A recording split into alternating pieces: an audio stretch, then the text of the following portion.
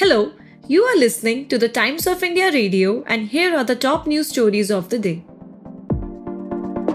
The Women's Reservation Bill sailed through the Rajya Sabha on Thursday with all 215 members voting in its favour. The bill now needs the President's assent to become a law. The passage of the bill also brought to an end the 5-day special session of Parliament. The Canadian government has claimed in leaks to the media that it has both human and signals intelligence pointing in the involvement of Indian officials in the killing of a Sikh separatist. A Canadian Broadcasting Corporation report said the intelligence that allegedly implicates Indian diplomats in Canada also came from one of the nations in an intelligence alliance with Canada.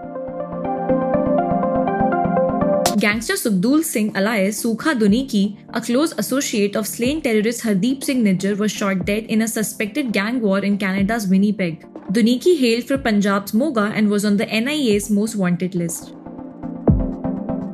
At least 15 people were injured when security forces in Manipur fired tear gas shells at protesters for trying to storm several police stations. They were quoting arrest and demanding the unconditional release of 5 youths arrested last week for carrying arms and being dressed in uniforms resembling security forces.